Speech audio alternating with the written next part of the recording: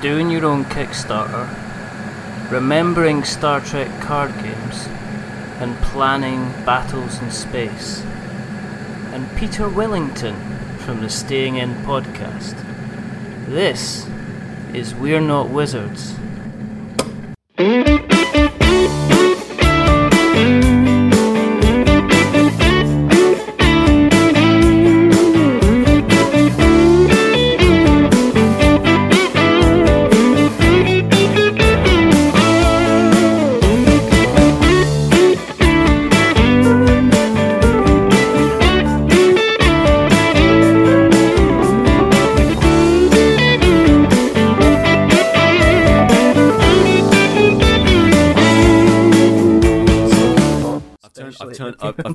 I've turned up with my my tin can on a piece of string, and I'm just going to shout into that.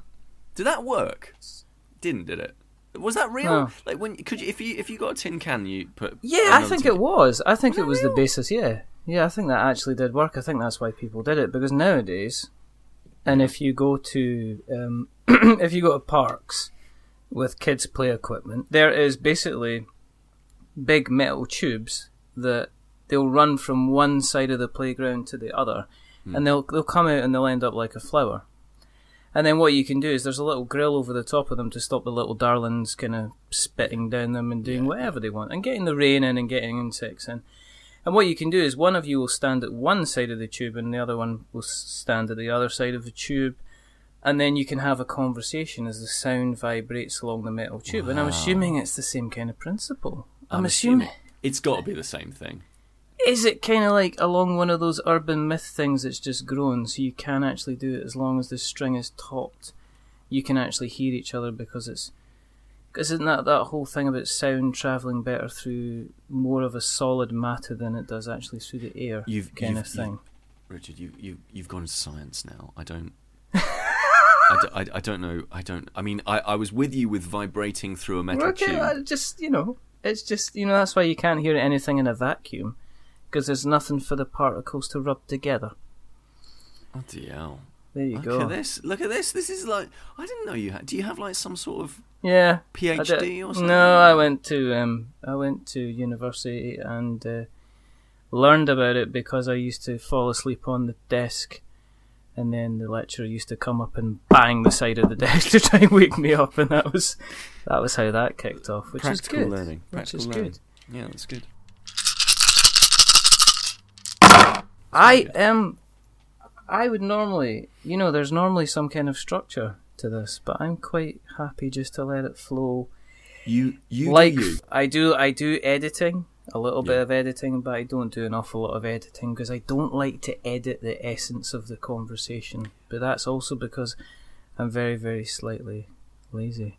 But exactly, I mean, if you edit stuff, then why would you? You wouldn't end up with the gold of two grown men not knowing how sound works. That's. I think this is good. Normally what we would do is I would go, I would just say hello and welcome to We're Not Wizards, and this is a special edition. It's a Friends of the Show edition, and I think we shall call this from 000 to hero. I had to. That's the way we're going to roll. Yeah. The reason that we're doing this, and the reason that there's been a bit of rambling at the beginning, is there's a rather Let me tell you a story. Sit back, put your dice to one side. I've got my tea on. Yeah. There is a lovely warm podcast by the name of the Staying In podcast. Oh, yeah. And every couple of weeks, 3 or 4 or potentially even 5 people gather around and have a conversation. And I enjoy this show. I listen to it regularly, and up until recently, I felt that they, in some ways, kind of like me. But we had a while ago. We had Sam Turner came onto the show, and he talked cardboard, and he talked Dice Masters, and he did all these wonderful things. Mm-hmm. And one of the other wonderful members of the show, Mr. Peter Willington, mm-hmm. Hi. joins us this evening. Hello. and this is this. Say hello, Peter. Hi, hello. Yes. You've already kind of said hello because we all kind of already started mid conversation. Yeah, talked about science, but yeah. The reason that we do this is because there are quite simply not enough podcasts out there about board games. And I've checked, and I've done an audit. I mean, iTunes search engine is just the worst. Yep. And the other reason that we do this is because I am planning on slowly collecting all of the members of the Staying In podcast. Ooh, okay, yeah, that's good. Like some sort of like CCG. I suppose it's more like an LCG, isn't it? Really? Yeah, pretty pretty much. much. A certain number of us. Pretty much. You've all been assigned like your kind of your mana value, right? Your attack value. Yeah. You're also whether you come in with haste or not. I think obviously. Yeah. You know, and I would say Chris starts with haste. I was going to say that. Sam comes in tapped. Yeah. I think I'm basically I don't know. I would say I'm like an instant because I quite like interrupting people. Yes. And Dan, what would you say Dan is? I would say Dan is a fine, upstanding member of the community. And I'm sure that it doesn't matter what kind of card he was, he would be on the winning team. It sounds like you're on the back foot here, Richard. Is there a reason for this? No, okay. This is turning into like a trilogy of episodes, which all started like on the last show that me and Colin did, and I accidentally forgot to say Dan's name. I got all the way through, and then do you know what happened? As we were talking on the episode, I went, I know I've forgotten his name, so I scrambled about in my podcast player, and I went through about 5 episodes trying to read the text. That was well. We did get the lawyers involved, and they've advised us to not pursue damages. Although Dan was absolutely heartbroken by the whole thing. Yeah, I know he was. But we then went on and we dedicated an entire episode because the wonderful our wonderful ex-friend of the show, Nick Jones, said, "Oh, I think the only way to get through this is if you admit you're a wizard." So I did an entire episode basically saying I was a wizard. Because Dan did say it was the only way that was going to appease him and maybe potentially dry his tears. And it was a groundbreaking episode. Do you know what? For as long as we've been doing the show and our adamant stance about not liking wizards, the one where I actually turn around and say I'm a wizard, the download numbers are through the roof. I'm getting like Matt Lees and Quinn from Shut Up and Sit Down going, go and not do another episode like that. You creamed us. Brilliant. So that was fantastic. But that is not the reason why you are here tonight, because it's almost like I've invited you round for dinner and I'm sitting there and I'm just talking about Dan and Chris and That's stuff all right. like that. It's not fair. They're more interesting than I am. That's not true at all, because Staying In, generally when you are on, it's you love your retro games. You seem to play an awful lot of board games, so what the idea of coming on tonight was maybe to find out a little bit more about the background, because you've not only played them, you've made them as well. You were involved in one, weren't you? Gosh, yeah. Yes, I am. So I do play a fair chunk of board games and card games, and so as you say, the podcast that I'm on is Staying In, but my day job is I shouldn't really call it a day job, because that sort of denigrates it, doesn't it? It's like, oh, my day job is this. My day job, my wonderful day job that I get to go to every single Monday through Friday, is I work as a producer for a company called Auroch Digital, and we're like a game studio. And we've done lots of video games in the past, and we've recently been doing physical games. So we did the game that I think you're talking about is a game called Elections of US America Elections, the card game. Yes, which was a game based on the US elections. Which, can I just say?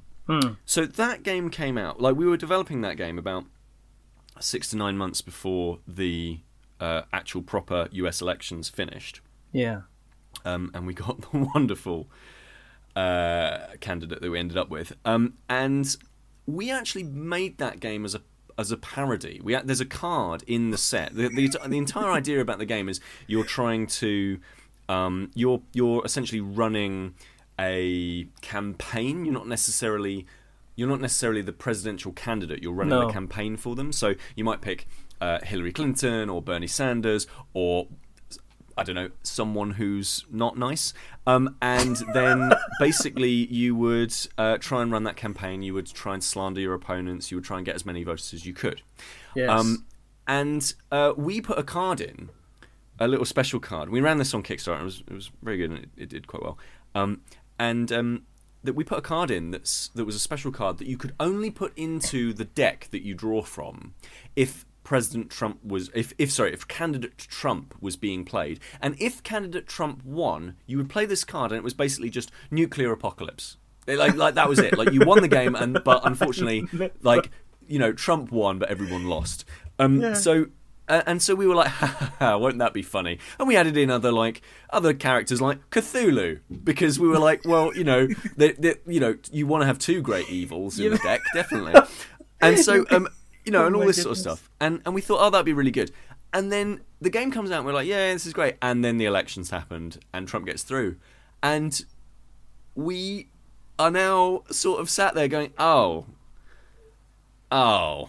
Like, what's turned from like a fun, exciting, and it is a fun, humorous, very tongue-in-cheek game that we did with a political snark site called Wonket.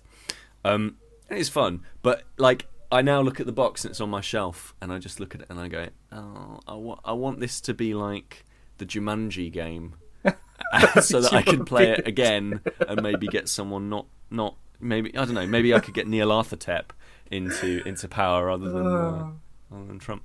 That's terrible, isn't it? That's very much playing my cards, isn't it? Like, that's very much like, hello, I'm a limp-wristed left winger. Yes. I you know, it's I've got a copy.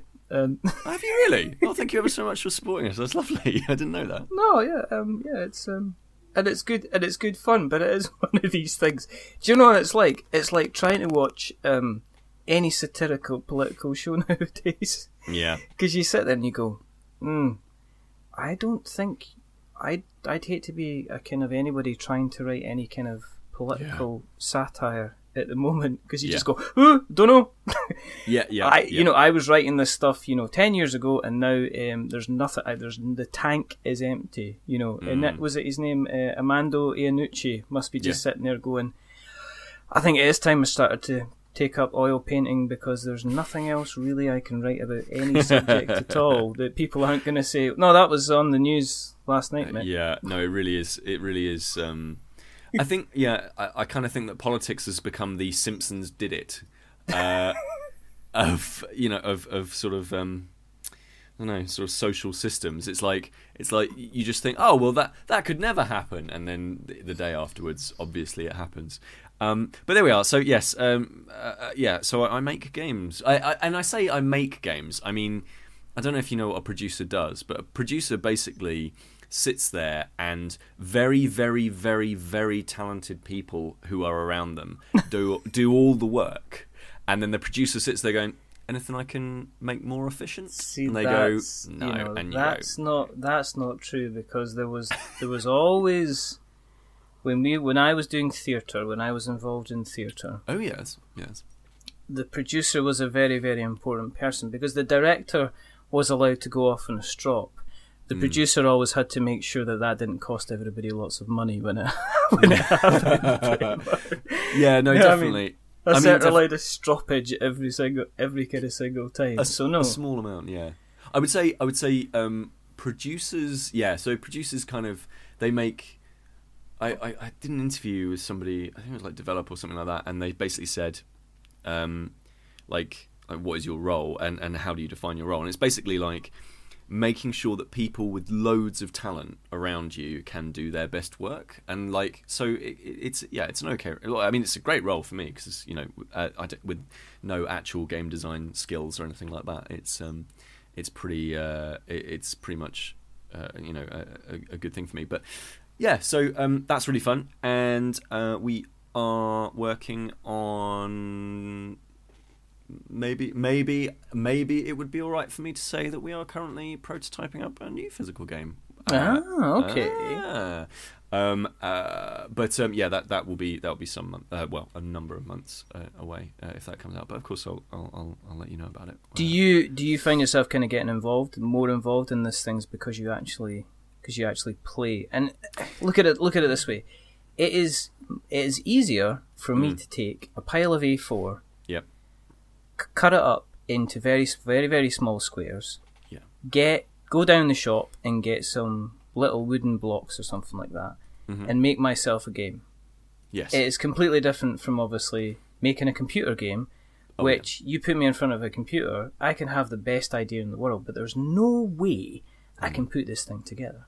I mean, is that kind of when you're looking at this, do you see yourself? Yeah, I'm going to be producing it and making sure that you don't use the pure gold, but you use the actual, use maybe the charcoal kind of coloured blocks. Is it going to be more hands-on for you? Are you still going to take this kind of backseat role? Yeah, so technically at the studio I'm what's called a creative producer. So because I have a background in games journalism, and then I got better, and then joined this side of the fence. Basically, I've always been really, really interested in how games get made and the process of doing that. And I've done 2 global game jams now, and that's all about like doing things for yourself. And so yeah, definitely I'm a bit more hands-on than like your general sort of project manager who's very much like, here are the numbers and put them all into the spreadsheet and now we are done. Whereas my role is a little bit more like, I want to make sure that the player has this kind of an experience, and how can we make sure that happens? And you're right, when you're making physical games, that prototyping process is much more hands-on and can involve more people, but also like I was involved in like every playtest, so I'm able to give feedback. So my colleague and owner of the company, a guy called Thomas Rawlings, very, very, very good designer, amazing designer actually, very smart man. He will, he's the kind of designer who really wants input and feedback from people. So if I've got a suggestion, he'll more than happily like take that suggestion on, consider it, and figure out whether or not it actually works in terms of his overall design. I can have absolutely a degree of impact in the design. Yes, that does happen. But in terms of the actual like putting the numbers onto cards, for example, that's just not something that I'm really even qualified to do, because it is really, really, really challenging. Yeah. For example, the first global game jam I did a physical card game rather than a video game with a group of games journalists, and you realise that design is just so. Everybody says, I've got this amazing idea for a board game or amazing idea for a video game. And when you start to really like chunk down what they think their quote unquote design is, you realise it's usually little more than like, I want to make GTA, but it is set in the 1950s, and it is in Bognor, and you can also fly planes, and that's great, but it's web design all over again. The number of times when I used to be involved in web design, I used to get people going up to you and it goes, I'll tell you what it is. Yeah. It's like eBay. Yep. But it's green. Yeah. And then, yeah. And you're like, cool. That's okay. Good. And then you say, well, how much is that going to be developed? I says, well, I think probably about 45 to, I don't know, maybe 45 to 75,000 pounds to kind of put that infrastructure in place. Yeah. Oh, I was thinking maybe about 1,500. Yeah, and you're like, oh right, okay, so you've massively underestimated exactly what's involved, and this is really interesting. Like, so when you look at spaces like Reddit, like Reddit's great, and like I use it quite infrequently, but I like going on there. And I don't understand it. I kind of don't it's like 50% the best of the internet and 50% the worst of it. So like anyway, so it's like a forum thing, I guess, and NeoGAF is exactly the same, which I'm not on. But like you'll see people saying, like, there's a brilliant thread that that somebody sent to me, which was basically talking about adding multiplayer into No Man's Sky. Right, which is a big, if you're not into video games, big PlayStation 4 exclusive, had a load of controversy and all that sort of stuff. It's basically Elite. It's this huge, space trading and exploration sim. And some kid, I'm assuming, online said, "Oh, to put the multiplayer in, it'll take about 2 weeks." And like everybody who is in games production will have looked at that post and just gone, "You are out of your mind if you think that is how long that would take." And it's the same with, it's definitely the same with board games and so forth.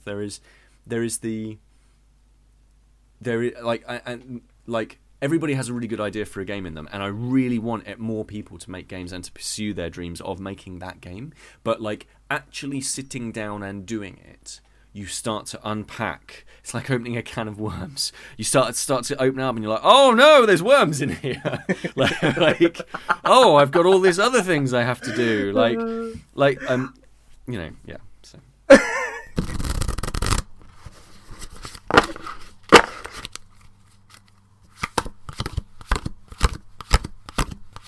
Do you know what I like about board games? What I'm still loving about board games is that there is the fact that, a week ago or 2 weeks ago, I was sitting down and I was playing a game about, owning a vineyard.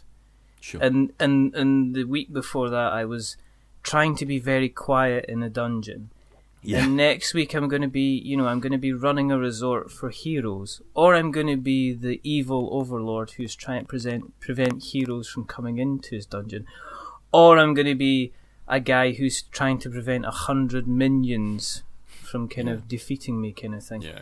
And that's what I'm kind of loving about board games at the moment, that I'm seeing an awful lot of repetition in video games. Even what case in point, Horizon Zero Dawn. Sure.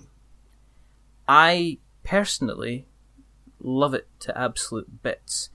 But I love it to bits because it has crafting elements of The Last of Us. It has the exploration of Far Cry 3. Mm-hmm. It has the combat, a little bit of Tomb Raider. The new Tomb Raider. Yeah. So it's all these amalgamations of all these kind of very, very similar mechanics. But I've not seen an awful lot of video games that have kind of went, "Oh my goodness, this is completely different to anything I've kind of played at all." I'm still, you see little bits kind of stolen from here, and yet somebody can rock up with, like, say, here's a game about collecting ore in a mine. Well, how do you do that? Well, what you do is you've got a little minecart. You can get like a little dog you can put on the front of the mine, and he makes sure that you don't get attacked. And you've got a choice of collecting minerals, which you can either sell to one person or sell to another person. And that's a game in existence. There is a game that exists. It's called Orsum. It exists. We've done an episode. That is a great name, by the way. Yeah, and we've done an episode with the designer of Orsum, and that is an invented game. And it hasn't taken. It's like there are base mechanics, but then there are things that you can plug on with the top of the kind of the themes, which make it so kind of really interesting. But isn't that because, so for example, a lot of the games that get picked up, and I'm talking about video games here, but a lot of the video games that picked up on being kind of like repetitious or safe, let's say, for want of a better word, like those games tend to be in the AAA space, where if you're making a game like so let's say Mass Effect Andromeda, right? Okay. Like if you're making a game like that, I think the budget for that was something like $50 million. Now, if you're spending $50 million on a game, the people who have that $50 million to give you to make that game probably want to have in place a whole bunch of checks and balances that say, well, are we definitely going to get our money back? Yeah. And part of those checks and balances are, well, what games in the market currently is this currently like? Yes. And so you can then go, okay, well, it's kind of like all the other Mass Effects basically, and they all sold X number of units. And then the people with the money go, oh, okay, well, that sounds like a decent return on investment then. And so you end up with these games where you don't get that those different kinds of experiences, because when you're dealing with those sums of money, much like Hollywood, when you're dealing with huge sums of money like that, you kind of the people who have the money really kind of want safe bets.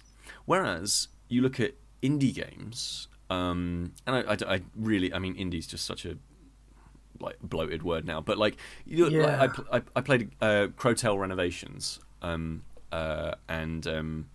it's a tiny studio that makes it. I think it's like one person maybe, and it's about a crow that runs a hotel.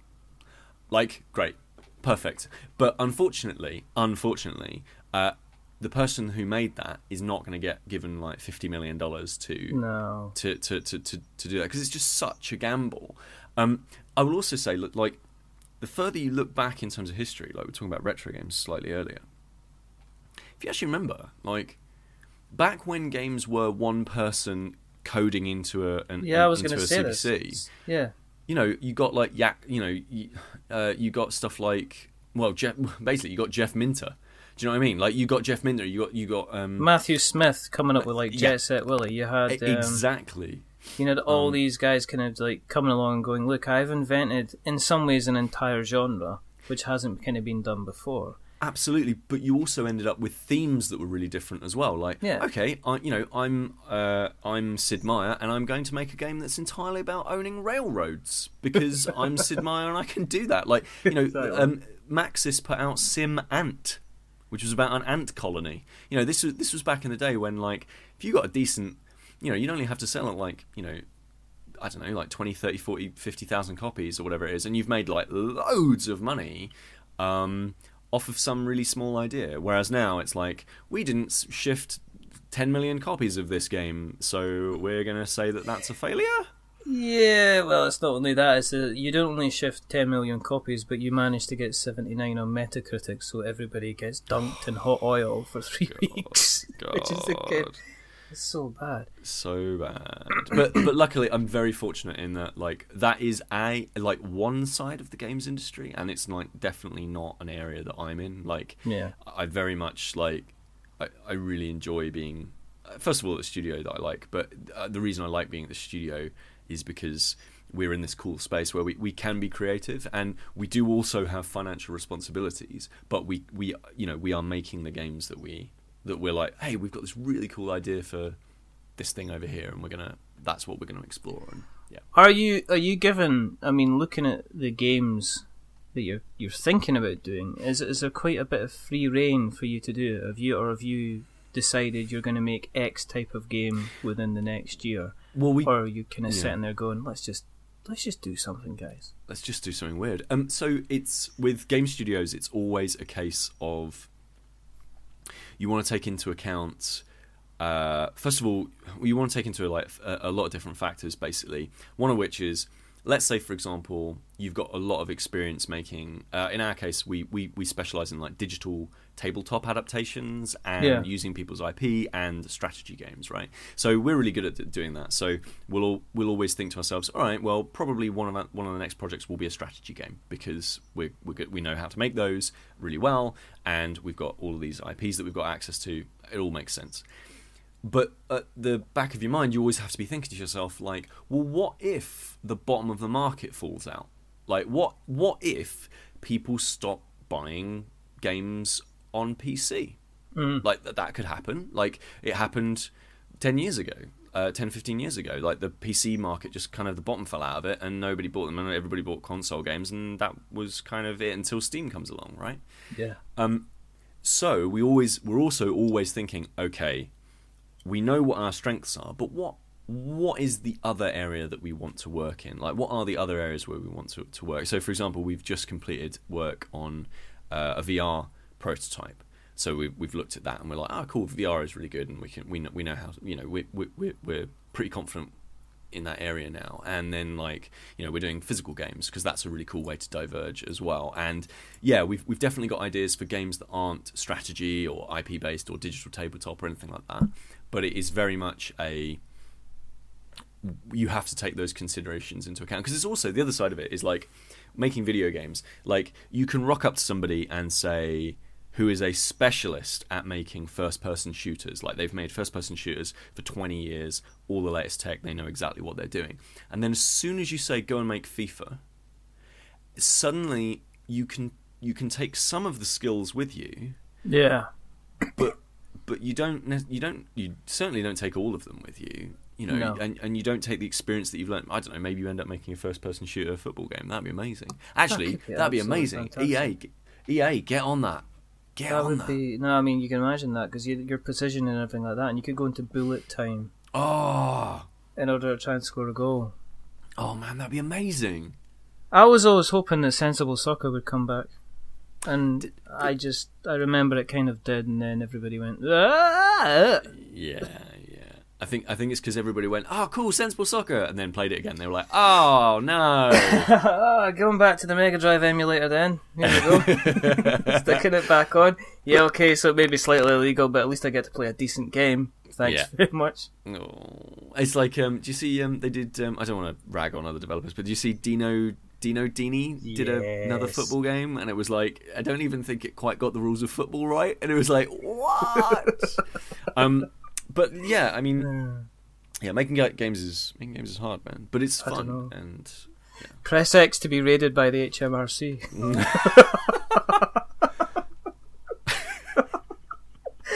Oh dear, that'll be the next FIFA update. It's actually going to be a mini game where you got to fight off the tax inspectors. Oh, that'd be amazing. A friend of mine actually is making a game called a really cool game actually called Corrupt Cup Contest, and it's about basically trying to bribe officials so that you can host the next World Sports Tournament. Oh wow, that sounds like FIFA.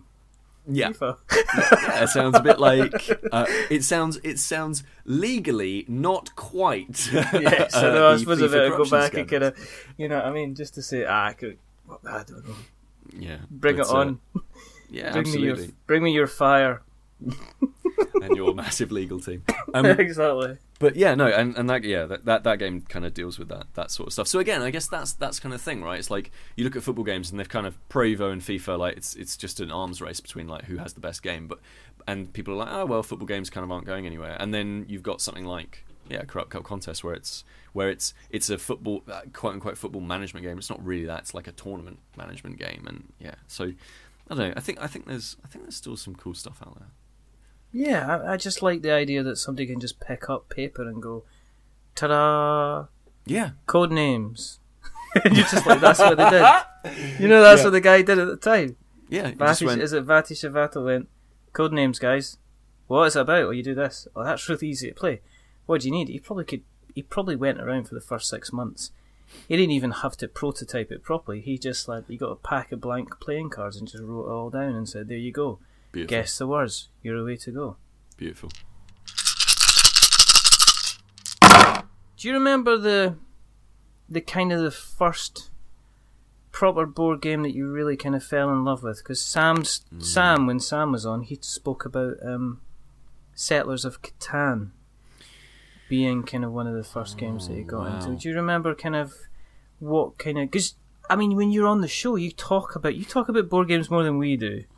Right. And there's always a lovely kind of story going on. I think the most recent episode I listened to was you were all hanging about in Bath. Oh yeah. So we were all hanging out in Bristol actually. It was. Oh no, sorry, it was Bristol. Yeah. And we were all just like, let's all play all the games. Let's all buy all the board games. Did you get your Have you got your my Twilight Imperium sort of? Oh, my Twilight Imperium. No, I've not got either of those. I keep thinking to myself, and we'll touch upon that hopefully in a moment, but. Yeah, I really like the idea of a big sci-fi epic game to play, and I keep threatening to myself to buy Twilight Imperium or getting into Armada or maybe X-Wing or something like that. Okay. Well, let's. I mean, we'll come back on the first board game. That's fine. But yeah, so I mean, my first. So talking about the first game I ever really, really, really fell in love with. Weirdly, I never actually totally learned how to play it. It was the Star Trek collectible card game from Decipher. Right. And it was phenomenal in so much as I loved Star Trek. And they had access to... And I still love Star Trek. I'm going through the original series at the moment. And James T. Kirk, let me tell you, is a baller. But like, basically, so amazing, isn't it? He's so amazing. He's just like he's always the last person to get knocked out by the knockout gas. He's always the first person to get back up after a punch. He's always he's just an overachiever. Can you do a William Shatner impression? Oh, I don't actually think I can. Do you know how to do a William Shatner impression? How do you do it? Is you put an American accent on, you put slightly different tones to your voice, and then you almost write a sentence with full stops in the middle. Right. Kind of thing. So if you're going to say, I'm going down to my house to get some dinner, you go, I'm going down the house to get some dinner, kind of thing. You know what I mean? You stop. You have to sort of, it's like he's trying overly to analysing every word line. that I'm saying. Here, Mr. Spock. Kind of I thing. am It's almost like a really serious Shakespearean actor. And I like to talk in the trees. Yeah. But he is like, oh man, he's so good. And like Star Trek Next Gen was like my jam, and so was DS9, and I liked Voyager as well. And did you like Voyager? Because I mentioned I like Voyager in The Office, and there's a guy in The Office who is Star Trek daft, and the easiest way to wind him up is to say, personally, I think J.J. Abrams reinvigorated the Star Trek franchise, and just watch. He just gently smoulders in his chair. Down. Oh man, I mean, I mean, like it's pretty obvious with that series that they've kind of gone, J.J. Abrams, yeah, that's cool. You've made an alternative timeline that we're not 100% like we like, but it's not 100% that it's cool. And like, because I mean, the timelines are all over the bloody place at the moment, but like there is an official like TV. This is the canon, and that's what all the books spin out of, and all that sort of stuff. And I've never actually read any of those, but this card game, right? So it had access to like all of these series. So you would have, and the idea was that you had characters, so you could have like Picard and Janeway and Data and all that sort of stuff. And you would also have then like the Cardassians. Cardassians? Wait, I always get this wrong. It is the Cardassians. It is the. It is the Cardassians. Yeah, they had lizard. They had lizard. They were actually secretly lizards. Okay. Which is probably just I always mix the two up. Sometimes I'll say Kardashians. Yeah, but if you say Kardashians, that's wrong. That's wrong. That's the people that do the Vapid family. Yeah. Yeah. I mean, So the Cardassian reptile people. So you could have the Cardassians, the Majorans, and the Klingons and Romulans and all that sort of stuff, and you would have different factions, and you would pick the faction that you had, right? And you might have allies or something like that. And then you would have ships, and then you would have planets, and you would have to visit the different planets and do things on the planets, and sometimes you would have battles in space, and then sometimes you would have treaties, and you would have like a Romulan and Federation alliance, and then you could suddenly start doing different things. Now, me and my friend, who were both kind of really into Star Trek, both got this series, and we both bought lots and lots of cards when we used to go to Waterstones in. Oh yeah. Or it might have been Otter's at the time in Royal Tunbridge Wells, and we would go into the shop, and they would have like these individual packs of cards. I don't know why, it would be books. Oh, and also Star Trek cards. And like we'd buy a few like every once in a while, and then we'd sit down and try and figure out the rules every single time, and not really understand what was going on. Kind of just make up our own rules, really.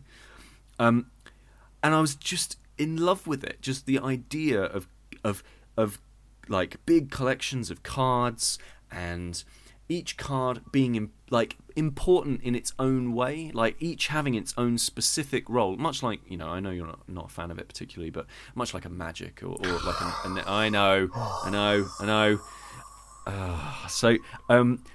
But each of these cards in this Star Trek game, they would have that similar kind of, they're different, and some are more powerful and more rare, and some of them do different things, and that was awesome. And it was also like really cool to be like, oh, I got a red alert, and they were really good. Like red alert cards are really good because you could say like red alert, and then like suddenly like your team would be like amazingly powerful, and it was absolutely crazy. And I loved it, but I never really learned how to play the game. And I keep sort of thinking to myself, maybe one day. Have you still got the cards? Did you get rid of them? No, I got rid of them. I got rid of them when I was about. When I went to university, I was like, I am no longer a child. I shall leave childish things behind me. And I was just like, here, have my complete collection. Like, here, have a massive collection of Magic cards. Have like charity shop. Have a complete collection of Star Trek cards. Have a complete. I got rid of some cards for. It was called Mythos, and it was like a Cthulhu deck building game, and there was like I had a SimCity card game as well, which was nuts. Big into the card games then. So for me, card games, I do really like board games, but to me, card games are like crack. Like they're so, because the thing about card games is, and I'm talking about standard poker-sized card type games, right? CCGs, LCGs, that kind of thing. Yeah. And like, there's the thing that fascinates me about those games is you have a single piece of card that's the size of a poker card, and on that card is just a world of gameplay. Just there's so much information contained in a single card in Netrunner. Like there's so many different systems that they interact with. There's so many there's little variations on. Okay, well you would normally follow the rules like this, but this card makes you spin it out in this way. And when you've got these like games where you have to put together a deck of 40 cards or 60 cards, wherever it is, and you've got to go through your entire collection and think to yourself, right, how do I build out this deck to best take advantage of the rules that I know exist? That is magic. That is magic to a T. I mean, that is the meta, isn't it, in any game like that? Netrunner's another one, which is like that as well. And, I mean, like, we've been playing Arkham Horror, and, like, I've heard that there's something called 5 Armies coming out that one of my colleagues, Steve Martin, is just waiting. The Legend of the 5 Rings or something like that. Something like that. Out, which is going to be another...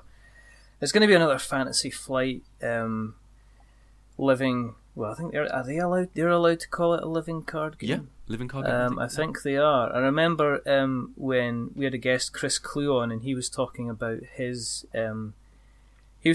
card game, and he said they weren't allowed to call it a living card game because they got Fantasy Flight knocking on the door and saying, "Hang on, that's a trademark. That's a trademark. You can't use that," which is a bit funny, a little bit cheeky. Would you? I mean. How many have you got? A large collection of Magic? Is it extremely Magic? Is it slightly Magic? Or are you just a little bit Magic? So I've basically put a pin in Magic for me because I basically went through right at the end of 2015. I sort of picked it up and then got into Origins, and that was a really good jumping on point for me. Yeah. And I got into it because I actually covered the game when I was a games journalist because they were doing a game called Magic Duels, which is like a digital version of it. And I got like a free deck, and I was like, oh, thanks very much. And then I got like he gave me like a set of like called something like Dragons of Tarkir and Khans of Tarkir and all that sort of stuff. Yeah. And then I was like, okay, and then for that year I was just like Magic. And then and this year I've just gone, do you know what?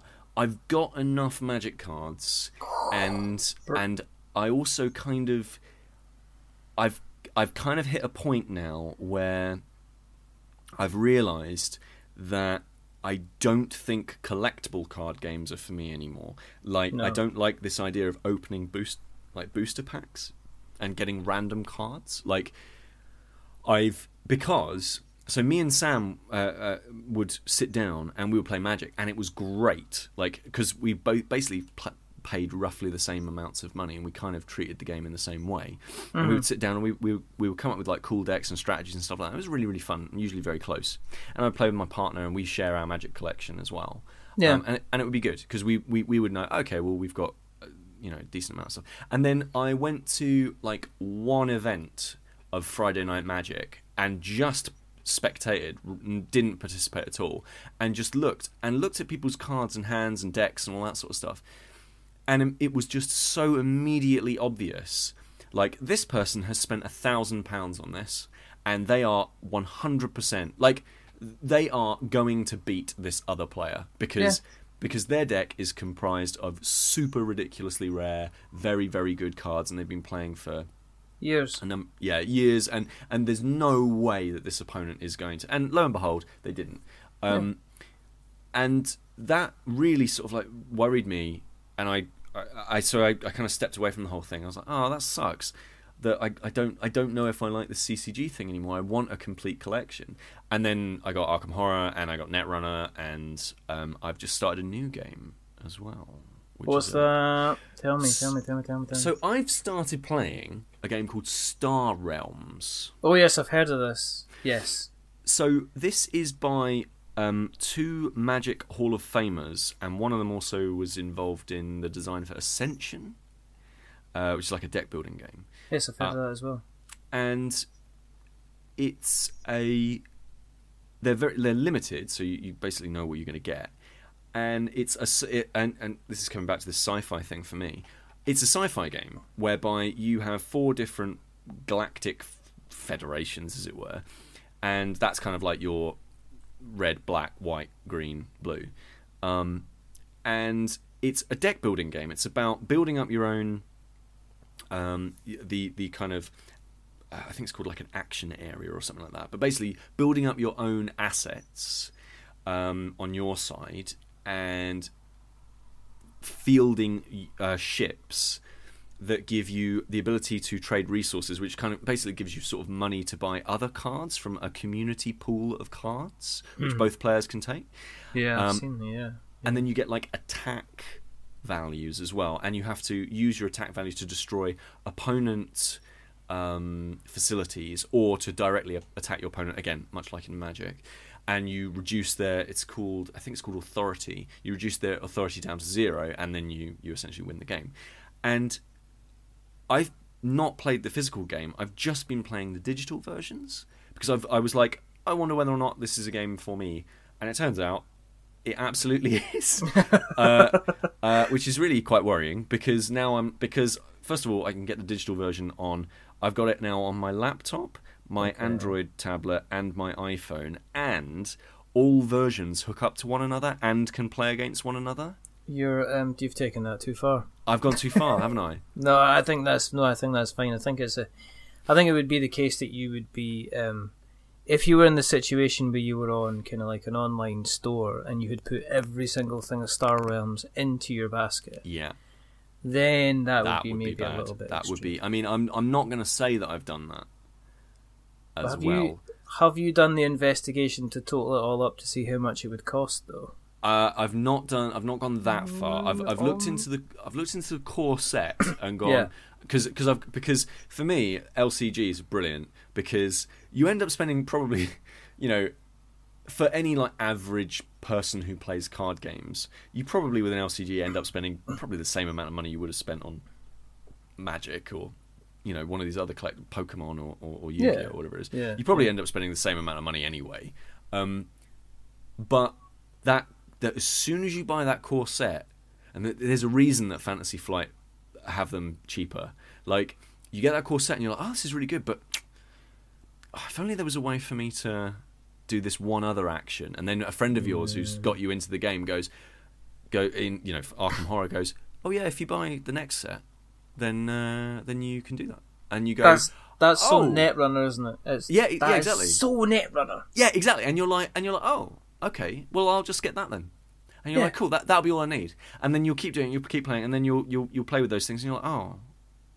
And then you wonder why Netrunner comes in a box, which is technically 25 times the size that you need to actually store the Netrunner cards in. Oh, yeah. And that's because you realise that if you get every single thing from Netrunner, that is when it fits in the box. But then you're probably looking at a carry case once you've sleeved it all. Oh, yeah. I mean, it's a preposterous amount. But again, and to me, those card games, they've always got really great. I really love looking at the art. I love thinking about what those what the actions are, thinking about like looking through new cards and going, ooh, like that's a really interesting new effect. That was the thing I really loved about buying new sets of Magic. I was just like, oh, this will be really good when I don't end up playing anybody. Like you know, there would always be this card where you go, oh, I can totally see how I would build a deck around, you know, I don't know, like converting lands in Magic, like converting lands into creatures. Like I can totally see how I could build a deck around that, and then you start doing it, and yeah, it's amazing. Yeah, so those are kind of where I'm at, really. What about okay, you mentioned, okay, as a quick aside, have you ever looked at Ash's Rise of the Phoenixborn? I don't think I've ever heard of that. It's Played Hat Games. It's a card game involving dice and cards, and it's not booster packed or anything related. It's, you know, fixed. It's living. Heard of this. It's like Netrunner. I think you would really like it because it is basically here's your deck, and then you have to learn how to use the deck properly. And the beautiful way it works is me and Colin have spoken about this before, and I've played it a good number of times, and I absolutely love it. But basically, you will roll your dice at the beginning, and that will tell you the type of energy that you're allowed to play with. And then your energy costs, basically your two-sided of the dice, they're the highest energy, so they're worth anything else. Then you get another two-sided of the dice, and they're just worth them plus the next level down. And then you get the lowest level of the dice, and that's only worth like 1 point. So it's like 1 point, 2 points, 3 points. But you can use that energy in order to bring kind of animals, creatures into the field, or use spells. And you've got a central character, and they've got like a special move, and you can essentially tap them and get them to use their power, and then you can bring cards to battle each other, and it's essentially like building up an army to smack the other person and bring down their life points to 0. And it it simply has not got the praise and love that I feel it should have. It is absolutely glorious looking. It comes in a white box, so when you're playing it, the cards are white. It's stunning to look at, and the artwork is absolutely fantastic. And unlike Magic, and I'm not going to slag off Magic, I know I shouldn't be. No, I'm not going to. Good. But unlike Magic, where the Kaladesh stuff is beautiful looking. Yeah. But they're obviously some of the cards you get, you kind of go, what is that meant to actually kind of be? The artwork in Ashes is absolutely stunning. It's relatively inexpensive to pick up for the core game. You get something like about I think you get about 4 or 5 decks to play with, straight out the box with all the cards. In fact, I've got it down. I'm just gonna give me 2 seconds. This is live action. All right, go on then. Off you go. Go on, down you go. It's just under the bed. Oh, it's just under there, is it? Yeah, it's just under the bed. I'm just gonna reach in and get the box. Go on, have a little reach in. I'm gonna have just a little reach round. Here we go. Stop it. Right, okay. Right, okay. Yeah. There we go. You can hear me clattering about because I've got a plastic box that keeps stuff in. But blocked off my roadway for the rest of the show. Yeah. Right, here we go. Okay. There is. How many decks do you get? You get 5 decks to begin with. Okay. And you get 2 to 4 players. It's just absolutely beautiful looking. It's really, it's just a work of art. That kind of thing is just, it really just grabs me, and like there is something really lovely about just sitting there with a big load of basically game mechanics, and you sit around it and you're like, oh, this, you know, there's so much potential in all of these cards, and it's also quite nice to just kind of, it's like quite a nice Sunday afternoon thing to kind of, you know, you've had your roast, your corn roast, and your vegetarian gravy, and all that sort of stuff, and then limp-wristed left-wing liberal that I am, and yeah, like so, and you're like, oh, I'm a little bit full. And then you sit down on your couch and you're like, I'm just going to look through all my cards. Like, I'm just going to sit down and spend 3 hours thinking about metagame mechanics. And just kind of thinking, if I get the right combination at the right time, can I build? Because that's what these games are about. It's like not necessarily getting the right card at the right time. I think there's nothing, I love Pokemon, and I like playing Pokemon because I play Pokemon with my son. But I think there is nothing worse than it suffers from. Is it like playing Patience? Do you know you play Patience and you get to the point where you can't turn over a card because everything is stuck? And Pokemon's like that. You get all your kind of like your 7 reward cards, but you're not winning a battle, so you can't get the card that you need in order to evolve a card into a stronger card in order to kind of get yourself up. Kind of thing. Right. And this is just... You're never ever stuck on this. You've always got kind of like some kind of tactic that you can use, and everything's got kind of different tactics. There's one character called the Bloodwoods Queen. Okay. And when you bring, you've got something called a card called a Summon a Blood Puppet. That sounds cool. You summon a blood puppet, but you don't put it in front of you. You put it into your opponent's kind of front line. Beautiful. And then at the end of the round, if they've got any blood puppets left that they haven't eradicated from their front line, they take damage. It's all about you, and it's all about you sacrificing and hurting yourself in order to hurt your opponents, because it's all based around kind of like voodoo and sticking pins and stuff like that. Yeah. I think you might like that. I have added that to my Amazon wishlist. I've chucked that right in. It's just and there's more expansions coming out as well. But at least don't tell me know. That. But at least you know that you're getting exactly what you have. Yeah, exactly. The 10. I was thinking about your chat on staying in. We were talking about, should I get Armada or should I get X-Wing? Yeah. And I was thinking, have you seen Destiny yet? Which one's that? God, is there a new one? It's the card dice game. Oh, Star Wars Destiny. Yeah, have a look at this. No, don't. Oh, no. This is the thing. So I don't like. Well, sorry, that's not fair. I can edit out if you're about to say you don't like Star Wars. No. I think Star Wars is fine. Like I've watched Star Wars and I went, that's a good movie. Yeah. I've never had any of the same level of like intense love for Star Wars. I know tons of people have.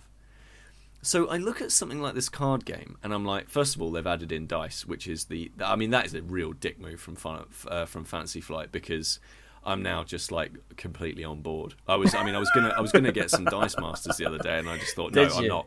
I was like, no, I'm not doing it. How is Sam's Dice Master collection? Is he still? I think he's on top of it. You think? I want to hope he is. I mean, when he was down in Bristol the other day, I was like, oh look, Sam, Dice Masters for Deadpool, and he was like, no, it's fine.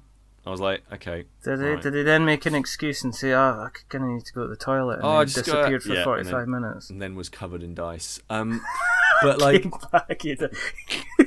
but just absolutely covered in like Thor cards. Oh my goodness! But like, I look at this and I'm like, okay, this looks really fun, and I would probably look through. I'd love to play a game of this, and I'm sure I'll probably get well into it. But it does look good. Anyway, the reason that I wanted Armada or maybe X-Wing and not Imperial Assault, because I did look at Imperial Assault as well. I was like, I've already got Descent. I'm all right. Yeah, I don't think you would need that.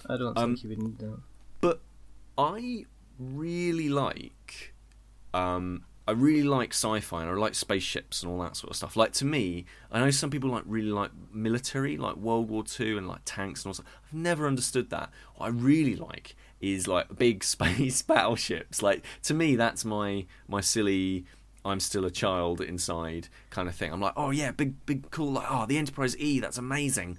And have you not seen Eclipse then? Have you not looked at Eclipse? Eclipse? Yeah. Oh god, is this another board game? It is, yeah. It's another board game, yeah. It's kind of like, no. I mean, Frank West, friend of the show, Frank West. Frank West, okay. He says it's amazing. I've never partaken myself, but he says it's this does look good. I mean, what I want basically is a bunch of. What I want is Battlefleet Gothic, and that was a game by Games Workshop, and obviously I don't want to talk too much about Games Workshop because we work with them. But Games Workshop, I used to play Games Workshop games back in the day, and I've played it. I obviously play Games Workshop games today, but back in the day they had a game called Battlefleet Gothic, and it was brilliant. It was big spacecraft, and they were all. They turned real slow, and then you had like tiny little fleets of smaller ships that you could use for sort of more nimble manoeuvres, but you'd have these huge hulking great monstrosities carting their way through space, and it was kind of like naval battles, like, you know, you'd want to broadside people and ram people and all that sort of stuff, and I loved that.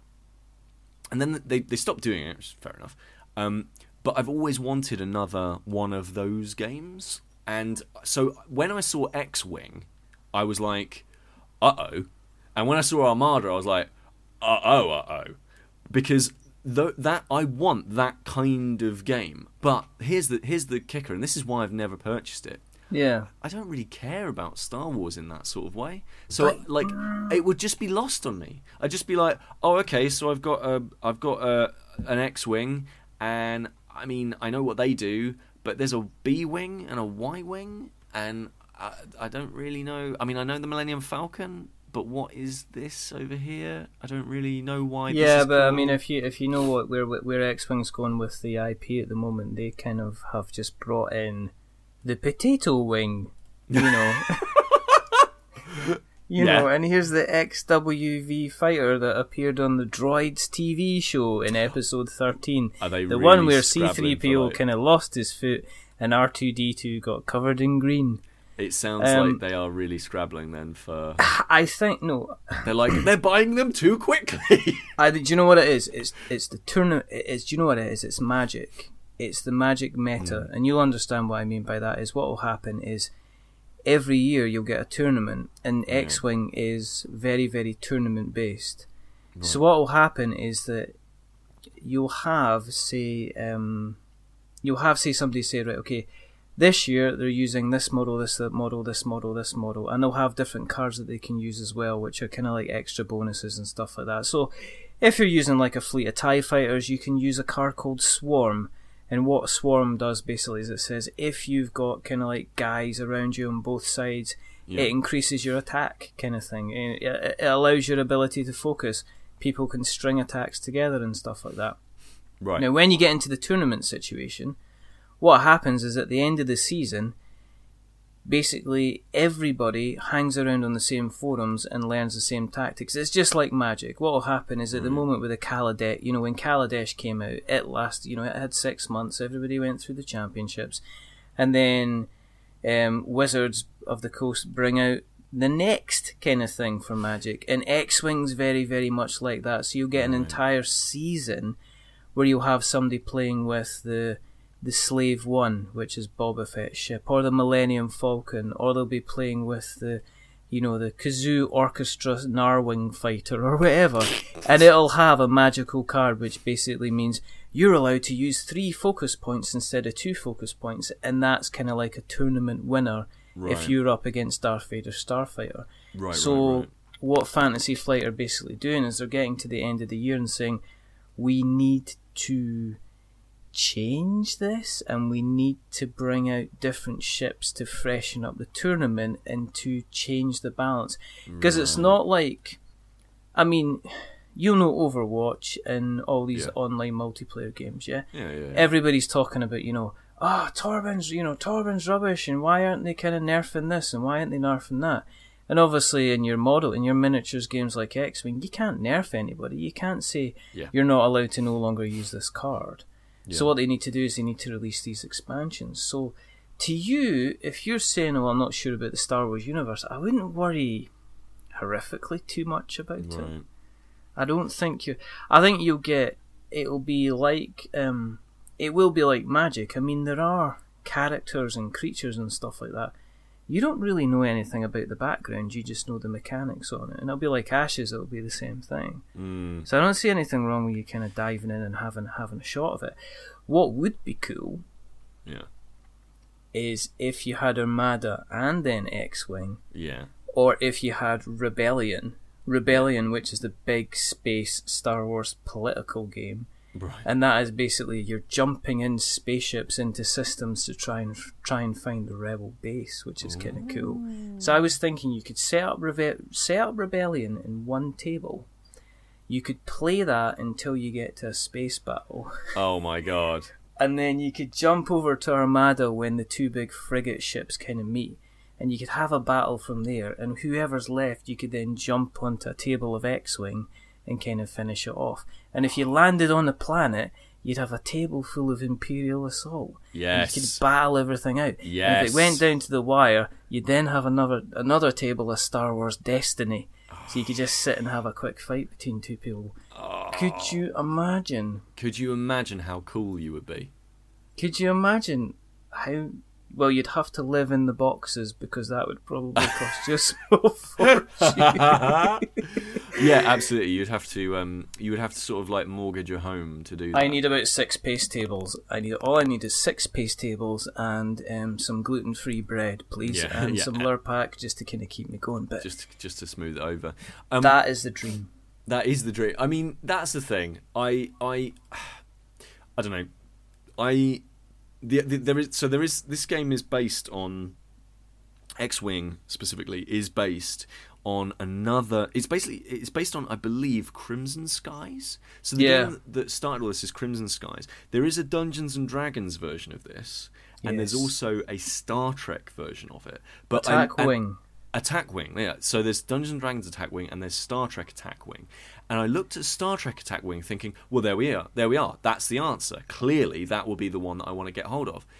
And then I started looking at the models, and they're really bad. They're not good. No. I mean, models nowadays, I mean, you and I probably remember the days of the Games Workshop when they first came out. I mean, they were in lead kind of thing. Yeah. So you had to get really good sculpts. And then they moved to resin. Yeah. You know, you still get resin sculpts, and now you're going to get the plastic sculpts. But even if you're getting kind of minis on normal Kickstarter games, the detail on that is really, really good. Yeah, the detail. What I heard about Attack Wing was it looked like it was made by Jason, age 6. Yeah. Yeah. I mean, I'm looking at it now because, you know, it's 37 quid and payday's just around the corner. And the thing with it is, like, the ships look fine. Like, they look okay. But then you go and look at X-Wing, and you're like, "This is night and day." Like it is such a different level of quality that you really can't compare. And then you look at the D&D stuff, and God, it's really not. It's not great. Like this dragon should look way better. I mean, especially when you're getting kind of Kickstarter guys that are doing like their second and third project, and they're like, look at these little... Well, you know, you're spoiled nowadays for minis, because, I mean, if you look at anything that Cool Mini or not are kind of kicking out of the castle, they're just absolutely ridiculous in the scale of it. And you get things like Kingdom Death Monster, and, you know, anything that's got minis... Because the standard's so high, you know, you kind of bring that out and people feel a bit insulted, especially with such a much loved IP like Star Trek. It's like, who gave the guy the mushroom and the 2 corks to make the Enterprise? Because I've seen them. They're so bad. They are so bad. But you're not tempted. Have you not got other Star Trek models that you could maybe substitute in their place? Substitute in that stuff. No, I've not. So again, it's one of these things of really love watching Star Trek. That was really great, and I thought the movie's really good. And then I just but I never went down that route of, you know, I'm gonna I'm going to get into... Like, there's one of our designers at work, he's super into Star Trek and lots of stuff like that. And he's got a really cool model of one of the ships. It's not the Enterprise, it's like some... I think it's one from DS9, maybe. I don't think it's the Defiant. Anyway, a really beautiful ship. And it's sat on his desk. It's a lovely model and all that kind of thing. And he's only got like one or two little bits and pieces. And I kind of go, that is a tasteful amount of tat. Do you know what I mean? Like, there's a lot of people who they'll buy... The thing that I love is you'll see these, and this happens in video games so much, you'll see these like quote-unquote special editions. Oh my goodness. And there'll be like, here's a resin statue of Geralt from The Witcher, and you'll look at it and you'll go, that looks like it was hand painted by me. This doesn't look like somebody with a, you know... It's like when I don't know, when you go and you see like the kind of the pictures that they sell in these kind of high street shops, and it's quite clearly that what they've done is they've got somebody that's come along with the resin gun and just kind of put the edges round the flower, and then somebody's come in and their job is to paint blue on this part of the picture, this part of the picture, this part of the picture, this part of the picture, and that's all that they do all day is just put blue. Just put blue on it, and then it passes to the next person that's got some purple to put on the picture. Yeah. And you see that, and it's just... Garbage. I don't know. But it's you know, and you see all these things. You know, I'm sadly I'm going to add the Star Trek Attack Wing game to my wish list. I think because that's going in. But yeah, like I'm kind of at the point where, with board games, where myself and my partner, we both play games together, but we don't play them a lot. We just don't get enough time together, really. No. And I don't really have many friends in Bristol, and I have a very small social group, as it stands, and so they're all kind of in different parts of the country, and so when we get together, it's lovely and it's great, and we play board games together, and we'll play like LCGs and limited games really, really well, because we'll be like, oh, okay, well, we don't need to know all of this meta stuff. No. And we don't have, you know, but when it comes to like building and building and building and building out, that's when it becomes an issue, because, you know, Dan, for example, lovely Dan, who's wonderful. Sorry, Dan. Sorry, Dan. He's, you know, wonderful Dan is, you know, his time is, he loves board games as well, but he's never going to be into Magic or into Netrunner or anything like that, because it's just not his kind of game. You know, he would rather actually, you know, be a pretty cool guy rather than rather than like me and Sam. So yeah, and so that's kind of where I've got to. The other area. So I'm sort of flitting on the edge of really going deep into one of these things. I might look a little bit more into Star Trek Attack Wing, and also the one that you suggested. I mean, that's good. Armada is. Okay, the thing with it. Okay, the only thing with X-Wing is you get 3 ships. Okay, and that's it. Right. So you're automatically adding other things to the basket. Yeah. Because you got to get another couple of TIE fighters, and then if you're getting a couple of TIE fighters, you might as well get another X-Wing. And if you're getting an X-Wing, you might as well get an A-Wing. And oh look, there's Han and Chewie in the Millennium Falcon just before what happened in The Force Awakens. You know, and you might as well kind of that. So it's very, very easy to go down a rabbit hole. And even the base game on X-Wing is still a good £28. Yeah.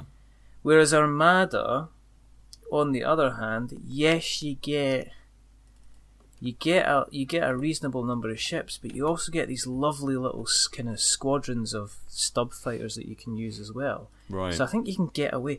I guess what you're looking at is, where does the line come in where I need to stick my hand back into my pocket again and pay more money in order to continue to enjoy the game? Well, that's exactly it, yeah. And to me, X-Wing, I don't know. I've got a reasonable amount of X-Wing. I have been there, and I've got, you know, I've got a decent looking squadron. I could proudly display this at, you know, a Star Wars event, and people would walk past and go, that's quite good. That's, you know, good effort. Yeah. But then, it's one of these games that you either go really, really deep into the meta and learn everything, or you kind of end up skirting about the outside and just kind of occasionally using the cards. But Armada's really, really good. And don't get me wrong, X-Wing's really, really good. But it comes down to two things. How often are you going to play it? Yeah. And are there going to be an awful lot of other people that are willing to play it with you? Yeah, exactly. Like, so, and again, that's why I go down these limited game routes, where it's like, I'm okay to purchase a core pack that gives me 4 decks, whereby we can rotate these things. And like, for example, Descent is the other game that I like. I have the core set, and I'm like really thinking like, oh right, I really want to set a regular night up with a couple of different people locally to make sure that it all, so that I actually play these games, and then maybe I can go and get some extras and expansions and kind of things like that.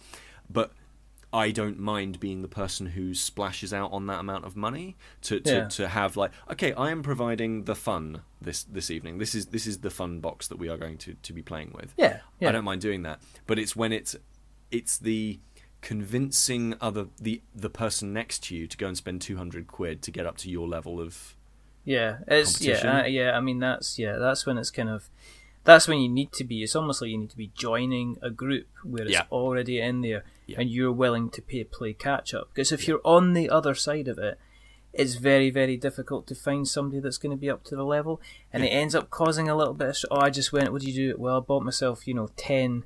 I got myself 10 booster packs. I managed to get X, Y, and Z. I managed to get that. I managed to get this. What did you do?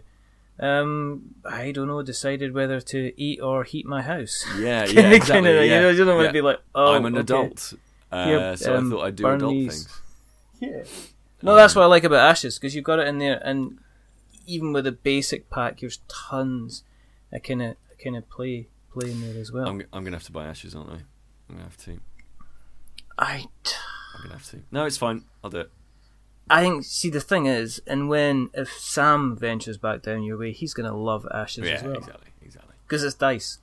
So it would be rude not to. I think when is he coming down? Is it 2018 again? Is that when he's? I think. Yeah, that's right. No, I think he's coming down in August, so I could get everything ready. Why put it in the basket? Come on, it's like it's what is it? It's April now. You've only got 3.5 months. Exactly. I've got to get prepared. I think you've got to learn the rules, not only for him, for him and yourself to both enjoy a good game. Otherwise, what kind of host are you then, Peter? Yeah, exactly. It'd be rude. I think I don't think we need to justify this anymore. I'm surprised it's not already got your Amazon packages on its way to you. Yeah. But maybe later on in the week.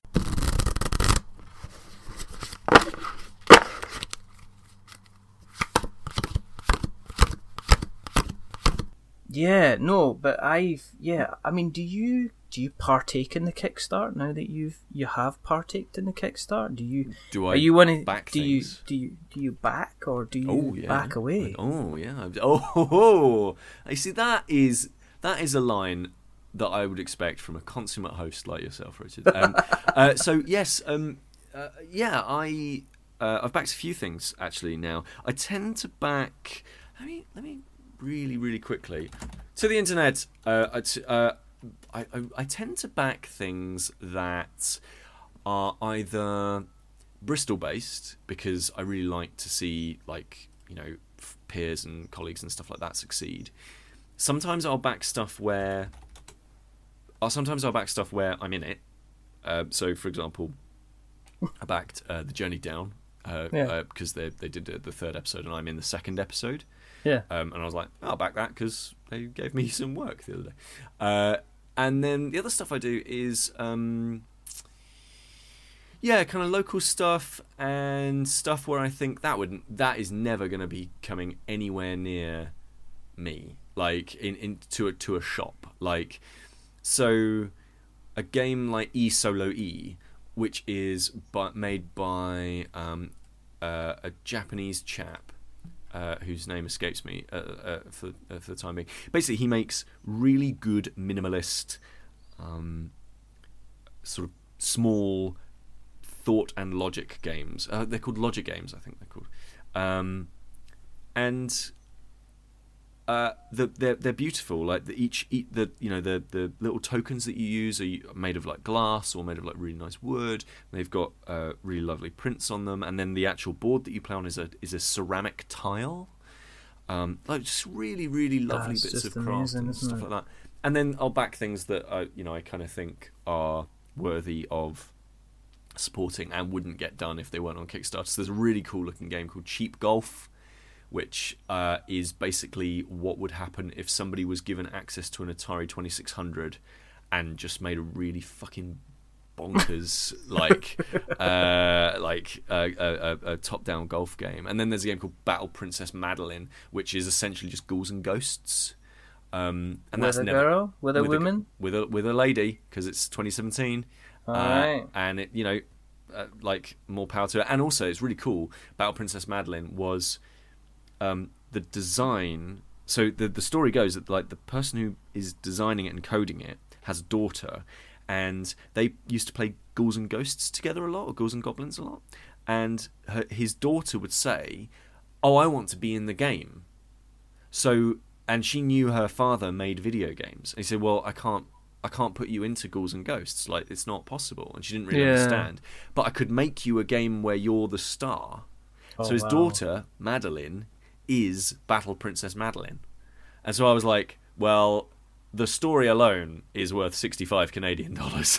So I was like, yeah, absolutely back that. And then the other really big one that I backed is a game called Bertram Fiddle, which is like it's like an old school adventure game, except for really funny and so it's kind of like Monkey Island, except for without all of the ludicrous, really difficult, obtuse puzzles that no one really cares about. It's basically just joke after joke after joke of this game that's set in like Victorian London, where there's and it's all like there's a lot of like double entendre and kind of very dark humour. So one of the people that you meet is called Lord Arthwipe. Yeah. And so, and like, you find out that there's a murderer who's going around Victorian London killing everyone, and he's called Jeff the Murderer, and you have to figure out who Jeff the Murderer is. It's great. It's really, really good. And so they're doing a second episode at the moment, and I love the first one, so I was just like, here, please, just take my money. I want to see this next one. Oh my goodness, Battle Princess Madeline. I'm looking at it now, and it looks rather amazing. It looks and amazing. It's coming out on PlayStation 4. As part of a limited run. Yeah. So like limited run games makes like limited runs of physical games that would never normally get physical releases. Yeah. I've got a few of those, and they're genuinely brilliant. And so yeah, as part of like one of the tiers, it was like, back it on PS4 and we'll give you a physical copy of the game. And I was like, okay. I'll have 5 then. I'll Thank have you very 5 much. of those, thanks. Goodbye. I'm going to take this onion as well. Yeah. I think I just left it somewhere, but it is potentially mine. It is mine. I backed it. Have you... When you see the big dial, it's like Gloomhaven. People can't escape this big cloud of Gloomhaven that's been floating about the place. Yeah. It's massive. It's just huge, isn't it? Yeah, absolutely. So Gloomhaven's done ridiculously well so far. Like, yeah, up to almost $3 million of pledges, and there's still like a few days left. And you do look at it and you think to yourself, like, do you need all this money? But the other side of it, it's like, well, good on you. Like, this is really cool. Like, if like the direct to consumer model is perfect. Like, if you can say, I want to make this cool thing, and this is what you're going to get, and this is when you're going to get it, and this is how much it's going to cost, but I've not made it yet. No. Please give me the money. No. But on the other side of it, he was like, I made this last year, and then I made it so well and so hard that I didn't have enough money to print it again. Because let's face it, how many Kickstarters are going to go to reprint? Yeah. Out there will be people that in 15, 20 years' time, and even longer, will be looking back at folks' collections and going, you can't get that kind of anywhere else. That only exists within that short time scale of maybe 18 months, and you're never ever going to get that again. Yeah. So I think I think the original uptake was surprising. I think it surprised him. I think he's going back and saying, well, listen, if I want a reprint, then this is how much it's going to be. Speaking to a lot of Kickstarter guys, I think that there's a situation where, yes, of course you can invest the money that you get and you're going to invest it back into the business, but I mean, with that amount of money, that's an awful lot of game that's going out as well. And you've got to wonder about how much of that is going to get eaten up in shipping costs and stuff like that as well, because it's a big box. My word. Yeah. I mean, sorry, go. No, I was just going to say, I've seen, people, I've seen people threatening kind of large animals with Gloomhaven boxes, bison and stuff like that. Yeah, absolutely. Do you know what I mean? Yeah, the odd elephant. I mean, you're absolutely right. And figuring out how to turn a profit with Kickstarter, as in we will make money off of every single one that we sell, is a skill in and of itself. And it's really difficult. Speaking as somebody who has shipped a game on did a successful Kickstarter with Elections, and then had to ship those things across the world. Like, we prepared, we planned. I mean, we're a professional game studio where we've got the time to do this. To think, how much is shipping to Guam? Because it's possible that somebody from Guam will buy one. Yeah, I know. So you've got the option then to go, as a big professional game studio, to go, okay, we're going to figure this out and we're going to make sure that this is all okay. You do read about some of these Kickstarter projects where everything's just gone completely wrong because it's one person in his or her bedroom going, I've got this great idea for a game and it's got 1 billion different miniatures in it and it's got all this sort of stuff and it's a tenner. And, it's succeeded, and then suddenly they're in quite a lot of trouble because they haven't gone, well, how much is it to ship it? How much is it to actually make these out of plastic? How many times am I going to have to get reprints from the printers because something goes wrong? Yeah, getting them shipped out, and then what I've decided to do is I accidentally added in as a stretch goal, if people paid me £12.50 instead of a tenner, I would make sure that they actually appeared as the game art in the game. Yeah. And I've seen that. That. People fall foul of that. It's really huge. And there are situations where, and this is getting really boring, but there are situations where if you make a certain amount of money from a project, so first of all, you've got to pay tax and all this stuff. But if you earn over a certain amount of money from a project, you have to pay, I think you have to pay some additional tax levy or something like that, certainly here in the UK. So let's say, for example, because you can't put a limit on Kickstarter, let's say you do a little pledge and you're like, I just need $2,000 because I'm going to make 40 copies of this game and it's going to be super, super niche and I need this amount of money. So I just need a couple of grand just to get it off the ground and to do it.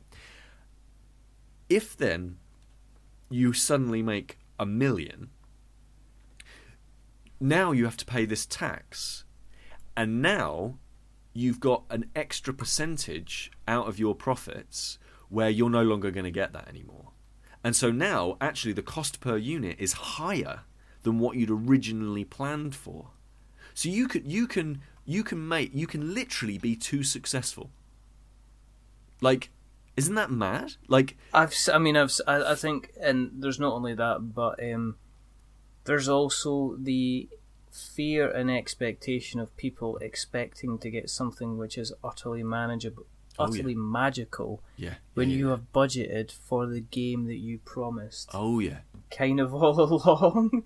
You know what I mean? You've kind of said, I have costed this out, and in order for me to deliver it to you, I need you to give me 27 quid. And then what will happen is, off the back of that 27 quid, all of a sudden you get 3,200 people giving you 27 quid. And they suddenly want a much bigger game. That happened to friend of the show, Kevin Young. He did. Sweet. He did Legends Untold, Right. and his Kickstarter. This is his Kickstarter goal. He was just like, he's lovely, lovely guy, Kevin. Just delightful guy. He says, "What do you want?" "Well, it's a small game, so I only need. If I get 12 grand, it's a card game." So he basically costed it, saying he went to the printers and said, "Okay, I need X number of cards. I want to print them. This on the side. This is the artwork. How much it will be?" And they came back and they obviously said X amount of money. And he went, "That's fantastic. If I add this all on, then that gives me my total of 12 grand will allow X number of people to back me." Yeah. He ended up with 3,200 people backing him, and he ended up £129,000 coming into his Kickstarter campaign, which absolutely blew his mind. And that's him in a completely different situation. Of course. Yeah, and like the other thing of that is, like, what does that do to a designer? Like, I'm just gonna make this cool little fun little game that I really want to make, and then suddenly you've made $500,000, and it's like, oh, and then and I found that with designers, when designers have constraints, they do incredible work. They do their best work under okay, here are the limitations with which you are working in. Because, you give somebody like 3 colours to work with and a piece of paper, and you go, right, make me the Mona Lisa. And they'll make something absolutely incredible. If you give a designer a blank piece of paper and say, give me the Mona Lisa, then suddenly the scope becomes absolutely massive. And design goes... design can become really, really big. And so when you've got a big successful project like this, I bet it's really, really tempting for a bunch of young designers to go, oh, well, I've made loads more money, so I'm going to spend a bunch more time making this thing. And then you have to remember you've got your deadline. Because you've said to people, you've put it in black and white. And any change, like, oh, I'm going to make these tokens plastic instead of card now. Yeah, I've got to get a costing. Yeah. So it is hard, man. Kickstarter's become an industry in and of itself, and it's really cool, like really, really cool. But it is, oh man, it's tough. No, I mean, I've been speaking to Frank West, his City of Kings campaign.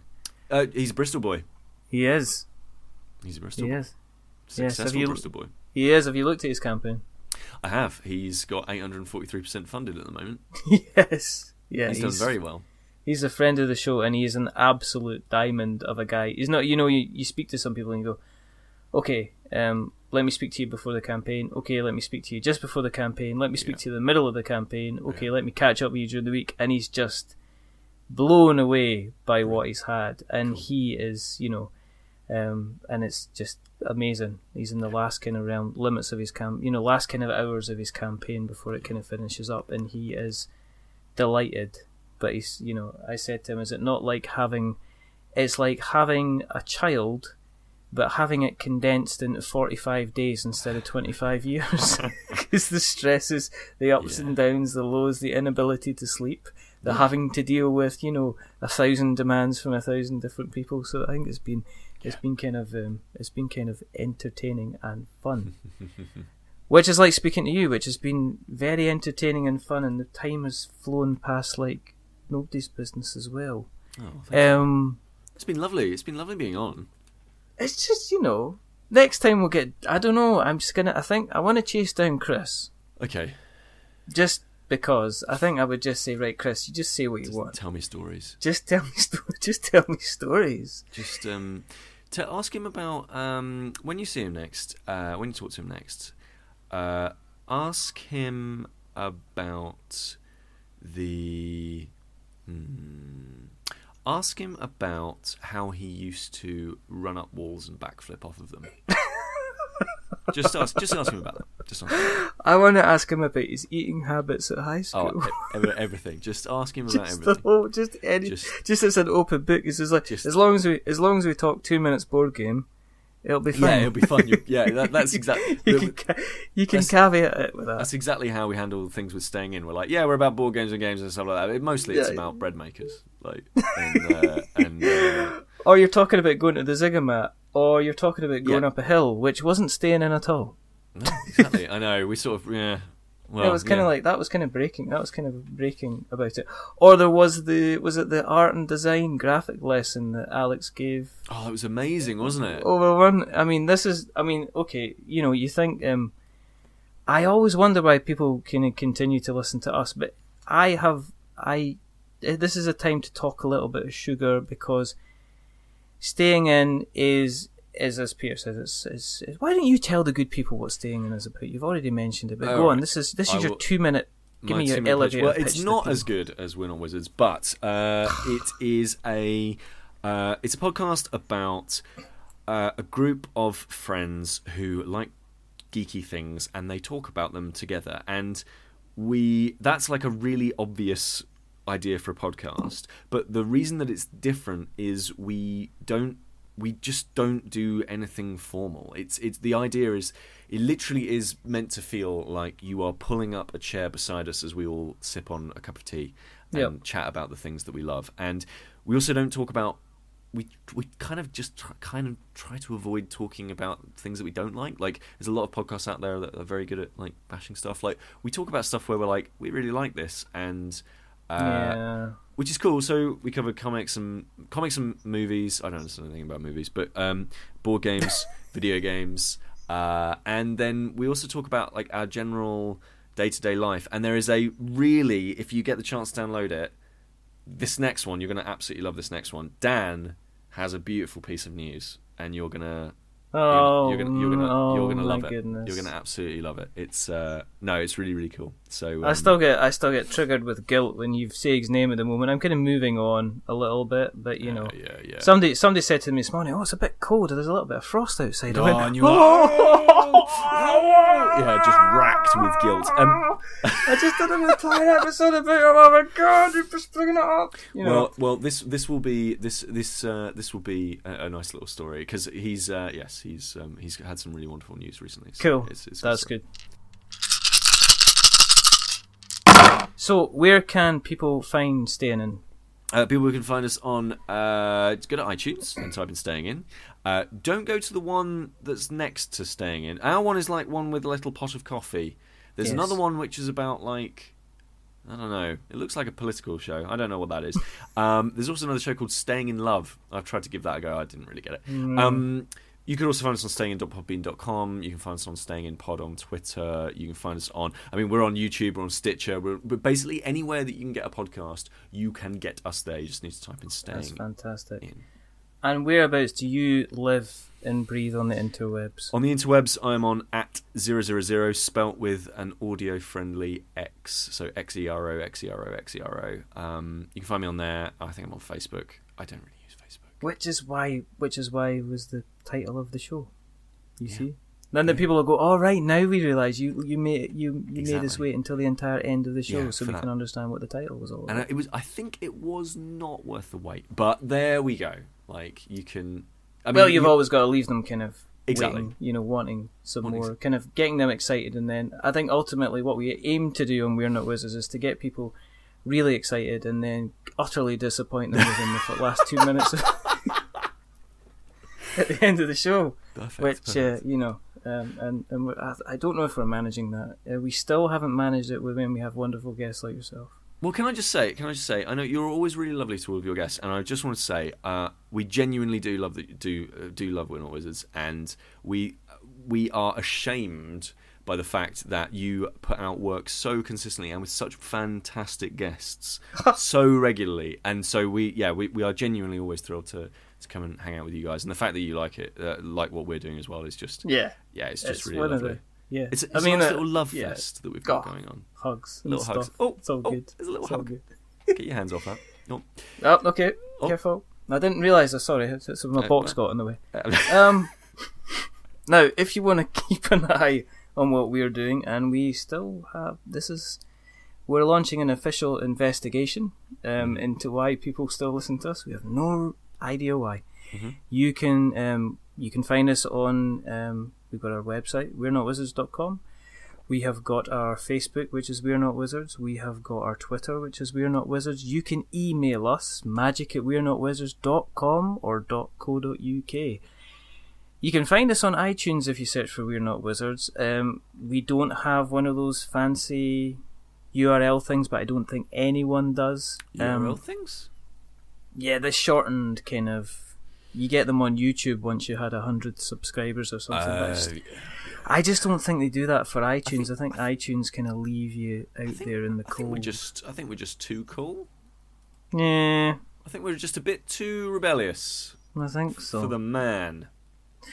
But if you have listened tonight and you have liked 50% of what you've heard, then what to do is to remember to give us a little rating on iTunes. And as we say, don't give us a 10, because that'll make our heads too big. But don't give us a 1, because that'll make us cry. Yeah. So remember, if it's 50% that you like and that 50% is Peter, then give us a 5. Yeah, 5. Because we're average. Definitely average. But I think until the next time, it is a goodbye from the man of the hour, Mr. Wonderful, Fantastic Peter Willington. Oh, you're making me blush. Thank you so much for having me on. Yee! And it's a goodbye from me. Remember, stay safe, roll 6s, get some sound bites as well, where you get like a cup and you get like an Obi-Wan Kenobi lightsaber. Yeah. That's it. Nice. That's nice. That's it. And, or a kettle clicking off. That'll do it. That would be fantastic. But until next time, everybody, goodbye.